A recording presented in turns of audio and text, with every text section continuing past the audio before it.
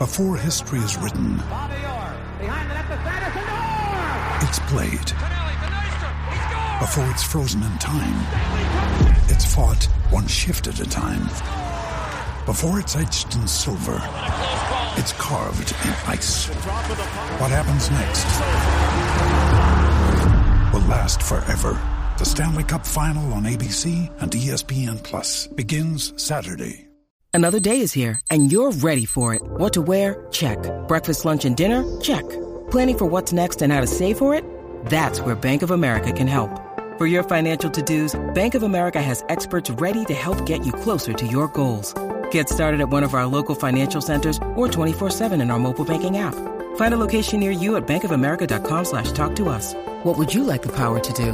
Mobile banking requires downloading the app and is only available for select devices. Message and data rates may apply. Bank of America N.A., member FDIC. With threats to our nation waiting around every corner, adaptability is more important than ever. When conditions change without notice, quick strategic thinking is crucial. And with obstacles consistently impending, determination is essential in overcoming them. It's this willingness, decisiveness, and resilience that sets Marines apart. With our fighting spirit, we don't just fight battles, we win them. Marines are the constant our nation counts on to fight the unknown. And through adaptable problem solving, we do just that. Learn more at marines.com.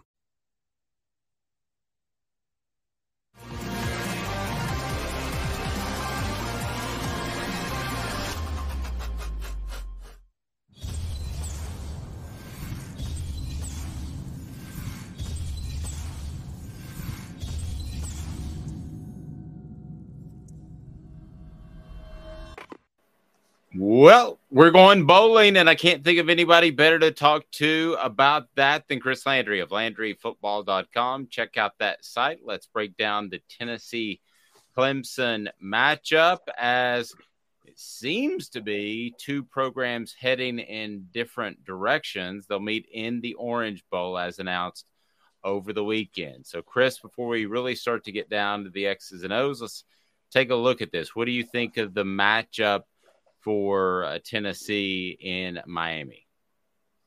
Well, I think, it's an intriguing one. I do think that, obviously Clemson is head of an elite program, and by their standards, this has not been a good year, and neither was last year.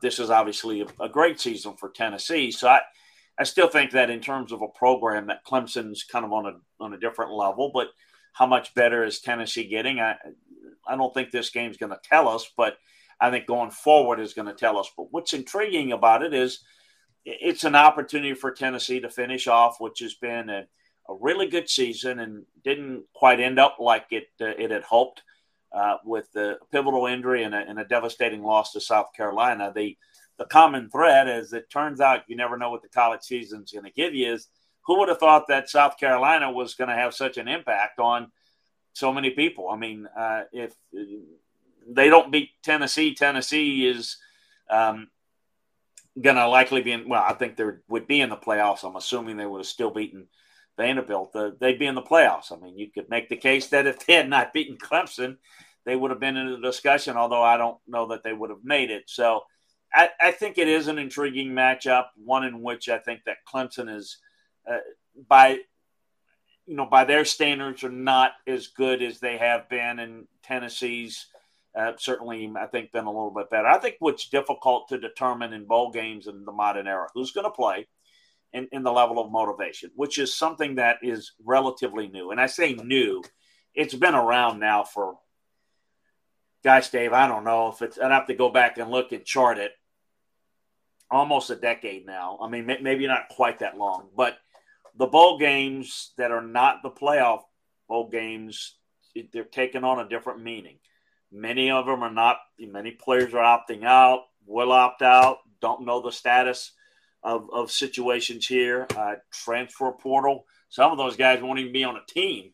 Clemson's quarterback, who's now been benched, is going to enter the portal as we speak. So it is really hard to forecast, and I think it's hard to look at how you perform in the bowl game as a barometer for what things are going to be, because you're not bringing the same teams back. It's going to be quite different. But what I do think is really important is the extra bowl practices that you have to work young guys, to work your teams, and I think begin to, at least with the guys that are returning, go forward towards the next year. But it's not an indication of, remember, Dave, it used to be you could look at a team because you knew who was coming back, and you might know you knew who was leaving in the draft, and then you knew what type of team somebody would have, and then you could pretty much have a good indication. That bowl game, man, none of that even matters. If you look at how you finished in the bowl game, it has no correlation to what, it's a coincidence if the bowl game matches up and marries with next season. It's a completely different proposition now. No, I think you're right. I want to take a look at Clemson. A lot of Tennessee fans maybe haven't seen Clemson at this point, but a defensive line that was supposed to be incredibly dominant up front, injuries and personal tragedy, it certainly affected that. As you look at their defensive line in particular, what did you see this year as opposed to what was predicted by many analysts? Well, they're very talented. They can come off the ball. They can rush the passer, and they've played pretty well this year in that regard. Where they've struggled a little bit at the point of attack, physical teams have given them trouble. Notre Dame's the most notable example that crushed them, but that's not Tennessee style. So it'll be interesting to see how well they play, how many of those guys actually play for Clemson. I mean, there's a lot of things we don't know at this point, but it's been an overall disappointment. And again, let that sink in. 2 losses, disappointing. 2 losses, good season. It depends on where your program is. This is a team that's underachieved. The biggest thing is how they've struggled in the secondary. They've not been able to cover very well. This doesn't look – it's certainly not the same Clemson program that competed for national titles. They don't have the elite players in the secondary. And on offense, I know we're talking defense, on offense, they don't have the big-time playmakers. And it's the offensive issues that's kind of bled over to some of the problems on defense, meaning it's put their defense in precarious situations. So, look, I think this team is definitely beatable. And I thought they played well against North Carolina in the ACC championship game. North Carolina, I mean, it shut them down. And North Carolina has really, really struggled down the stretch offensively. So we'll see. It's going to be an interesting watch. Yeah, I think so. And I wonder what happened to those playmakers that Clemson was sporting. What did they just miss out recruiting wise? Did some guys not develop? Because I think of that group of receivers they had that included T. Higgins and Amari Rodgers, and I mentioned them because they had Tennessee ties. And what kind of happened there? Because they seemed that they were about to become skill position and then kind of slipped a little bit. Well, I think it's a lot like Alabama. When you have those elite guys that are just, everyone assumes that everybody that comes through is going to be just as good, and we take that for granted. And it's because people look at strictly stars by their name. So, well, that guy was a 5-star and he was great. This guy is going to be the next. Well, maybe they will, maybe they won't. A lot of it's different situations. Some of the guys didn't develop. They missed on some guys in recruiting. So I think it's a combination of recruiting mistakes and developmental errors. I also think that the offense is missing some key components. I mean, for his lack of success as a head coach, Jeff Scott did a really good job at Clemson. But Tony Elliott, who's now at Virginia, did a really good job. Prior to that, you had, really good coaches that Chad Morris, for example, they've had really good coordinators. And I think the development on that side has been lacking. I mean, Dabo's strong suit is not on the field coaching. It's not an X's and O guy. And it's really more about staff and everybody that works their way there kind of are from the Clemson family. And that's the way he does it. And I just don't think that they're as good personnel-wise and coaching-wise on that side of the ball. And, defensively, they lost Brent Venables, which was a big, impactful part of how their defense played. And, but again, they're not the Clemson's had really good corners and safeties and cover linebackers, and They don't have the talent that they used to have. So it's a combination of things. It always is. But I would say that they're not as dominant talent-wise. And in some of the areas, they're not as good at covering up some of those deficiencies as they have been before. With that said, they're still the most talented team in the ACC, and that's why they end up with a 10-2 record, not an 8-4. Which last year I thought they actually did a pretty good job turning that thing around when it looked like it was spiraling to even a worse record than what they had. Yeah, and you refer to Venables, who now is the head coach at Oklahoma, one of the top defensive coordinators, of course, in college football when he was at Clemson for a long, long time. And one guy that we know is going to show up because people will opt out is going to be Cade Klubnik. Klubnik replaces DJ Uiagalelei at quarterback. That happened during the ACC championship game. Some would say it should have happened sooner. Just give me a thumbnail sketch of what Cade brings to the table at quarterback for Clemson. Well, he's a dual threat guy. He's young. He's excuse me, a little behind in terms of field vision and knowing where to go. But what he can do is he can bring his legs to the offense, which to me is, if you look back at Clemson's success, they've always had guys that could be effective running it. Now, I know Trevor Lawrence was not used a whole lot, but in that way. But I think that's a big part of what the staple of what their offense is. So I think he brings the dual threat capabilities. I think he can roll the pocket more. I think when you rode DJ out, he wasn't nearly as effective. He's definitely a platform thrower, and I think he's a little late to pull the trigger. Whereas Klubnik is a guy I think that can roll out, give him some half-field reads, and I think give him some run-pass options. He's going to be really successful. So I think what Tennessee's going to face is a dual-threat guy. Now, that's going to be a big part of it. To me, their offense this year has been built around Will Shipley. I don't want to make any assumptions.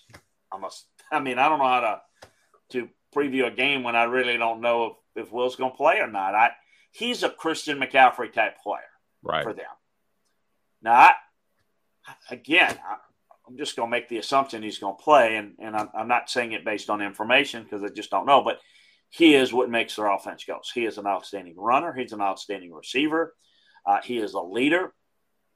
He is a tough guy, even though he's slight of size. He's kind of the heart of their offense. Yep. Well, as far as the opt-out thing, it's something that I know frustrates fans, and I do want to get your thoughts as a former scout on that. Chalk Talk is brought to you by Owl's Nest Barbecue. They've got the rubs, the sauces. They've got the expertise to put you in the right direction and give you the right products to fit your taste, and they've got an incredible selection there in Ottawa, right next door to Steve Ray's Midnite Oil, a proud Michelin distributor, and they take care of my car. They should take care of yours. But again, Owl's Nest Barbecue, if you haven't been there yet, you're going to be blown away, and they've got the Green Mountain Grills as well. Chris, when I look at a guy that opts out of a bowl game, I look at it, and you mentioned Christian McCaffrey. He was one of the first big names to do it. I look at it different than I used to. I used to look at it as, oh, you're giving up on your team. And part of me still does, but I'm a little mixed in that I also understand what he's doing if there's not a championship at stake. As a scout, and you were a scout for a long time in the NFL, how do you look at that? Or does it have any effect whatsoever? It still bothers me, and I'm still doing a lot of scouting work for teams, and one of the things that I always ask guys, and did it and have done it for the past several years, is always ask them about that, about opting out. We use a term opt out to make it sound better. It's quitting. You quit. You quit on your team. Like you come to accept the fact it's like society. I mean, there's certain things in certain ways that some of us in a different era were raised that, when those who have kids, it's just you just treat your kids a little differently than probably you were treated because the world has changed. And I think it's a byproduct of a lot of things that not just societally, but we've made the bowl games insignificant other than the playoff ones. And so if they're insignificant, then, a player is going to protect himself as they go and prepare for the draft. So I think the process in the system that we've created is opened the door for that. And then I think now more with the NIL and, now you not only have guys that are going to opt out for the draft, it is now December 5th, the first official day you can get into the portal. So I'm not going to stay with my team and practice and play. I am thinking about myself because maybe I can go to the portal because I can go to XYZ University and I've got maybe a better NIL deal or a better opportunity that fits me better. It's a more of an I, instead of we approach. So as a scout, when I talk with them, I do try to get the information, but if you eliminate a lot of guys that opt out, is that what we're calling it? You're missing a lot of guys. The point is it's becoming more and more acceptable. While it used to be I would sit there and be offended that someone would do that, I have also softened with that's kind of the norm now. And it's not the same. And it was eye-raising with Christian McCaffrey did it. And I knew what he was doing, didn't like it. It rankled me to no end. And yet it opened the door and it's more and more. And it just becomes, I hate to say it, it's like anything when we turn on the news, we get desensitized to it. I mean, when you turn on and there would be a shooting or a mass shooting or something, it would just rock us. Well, today it's just, hey, Dave, hear about there's another shooting. What's going on? I mean, it's like it's not acceptable, but it's like we've become desensitized to it because it's becoming more and more the norm. I certainly don't want to make the comparison to something as tragic as a shooting to what we're talking about. It's maybe a poor example and an extreme example of we just see things a little differently, and it is not a part of what I look at. But I will say this. This is held true to me as a scout. When I do my evaluations and hand them in, I look at guys that opt out. And in my view, they've got questions that they've got to answer to me. Meaning, I don't perceive them as bad or a problem or as selfish. I'm not going to make that judgment. I'm going to give them a chance to explain it. But they've got a little bit of that, to me, that little bit of I would say, a cloud over them for me, in that I am more impressed with when I see a guy stick it out and play. For example, anybody watch college football this weekend? How about Max Duggan? Yeah. He was a backup quarterback at TCU. Okay. He was a backup quarterback last offseason. Did he go into the portal? Did he say, you know what, I should be the starter, I'm leaving? I turn the table. I admire a guy that says, no, I'm going to work harder. I'm going to compete. I'm going to stay with my teammates, and I'm going to try to win it. That's maybe less and less prevalent today, but that impresses the heck out of me. So it doesn't make somebody that does it bad, but that's something that I'm going to want to see, because my first thought is this guy a me guy? And how is that? If he is, then it's a problem.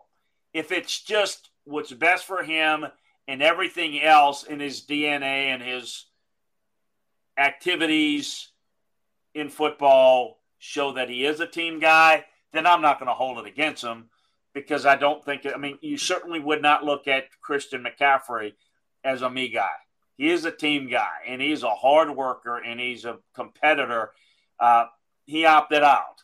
So you got to look at that. But he I can tell you, I had some questions for him in one of our meetings, and I don't think he's real happy with how I phrased it and what we said. But those are the things that I think you got to ask some tough questions about guys like that, because I do want to know. I do need to know for my recommendations for teams, what are you getting? And I think that's what's changed a little bit today. And Tennessee has a player that kind of followed that same path in Joe Milton. So we'll see how it works out for him. He certainly could have opted out, or not opted out, transferred, entered the transfer portal, and who would have blamed him? For Chris Landry, go to LandryFootball.com. Hit like if you enjoyed this conversation about a quick preview of Tennessee and Clemson. We appreciate it when you like, subscribe, and share. We certainly appreciate that. For Chris Landry at LandryFootball.com, I'm Dave Hooker. Chalk Talk brought to you by Owl's Nest Barbecue, a production of Off the Hook Sports. It's time for today's Lucky Land horoscope with Victoria Cash. Life's gotten mundane, so shake up the daily routine and be adventurous with a trip to Lucky Land. You know what they say, your chance to win starts with a spin. So go to LuckyLandSlots.com to play over 100 social casino-style games for free for your chance to redeem some serious prizes. Get lucky today at LuckyLandSlots.com. Available to players in the U.S., excluding Washington and Michigan. No purchase necessary. VGW Group. Void where prohibited by law. 18+. Terms and conditions apply. Step into the world of power, loyalty, and luck. I'm gonna make him an offer he can't refuse. With family, cannolis, and spins mean everything. Now, you wanna get mixed up in the family business. Introducing The Godfather at ChumbaCasino.com. Test your luck in the shadowy world of The Godfather slot. Someday, I will call upon you to do a service for me. Play The Godfather, now at ChumbaCasino.com. Welcome to the family. No purchase necessary. VGW Group. Void where prohibited by law. 18+. Terms and conditions apply. It's time for today's Lucky Land horoscope with Victoria Cash. Life's gotten mundane, so shake up the daily routine and be adventurous with a trip to Lucky Land. You know what they say, your chance to win starts with a spin. So go to LuckyLandSlots.com to play over 100 social casino-style games for free for your chance to redeem some serious prizes. Get lucky today at LuckyLandSlots.com. Available to players in the U.S., excluding Washington and Michigan. No purchase necessary. VGW Group. Void where prohibited by law. 18+. Terms and conditions apply.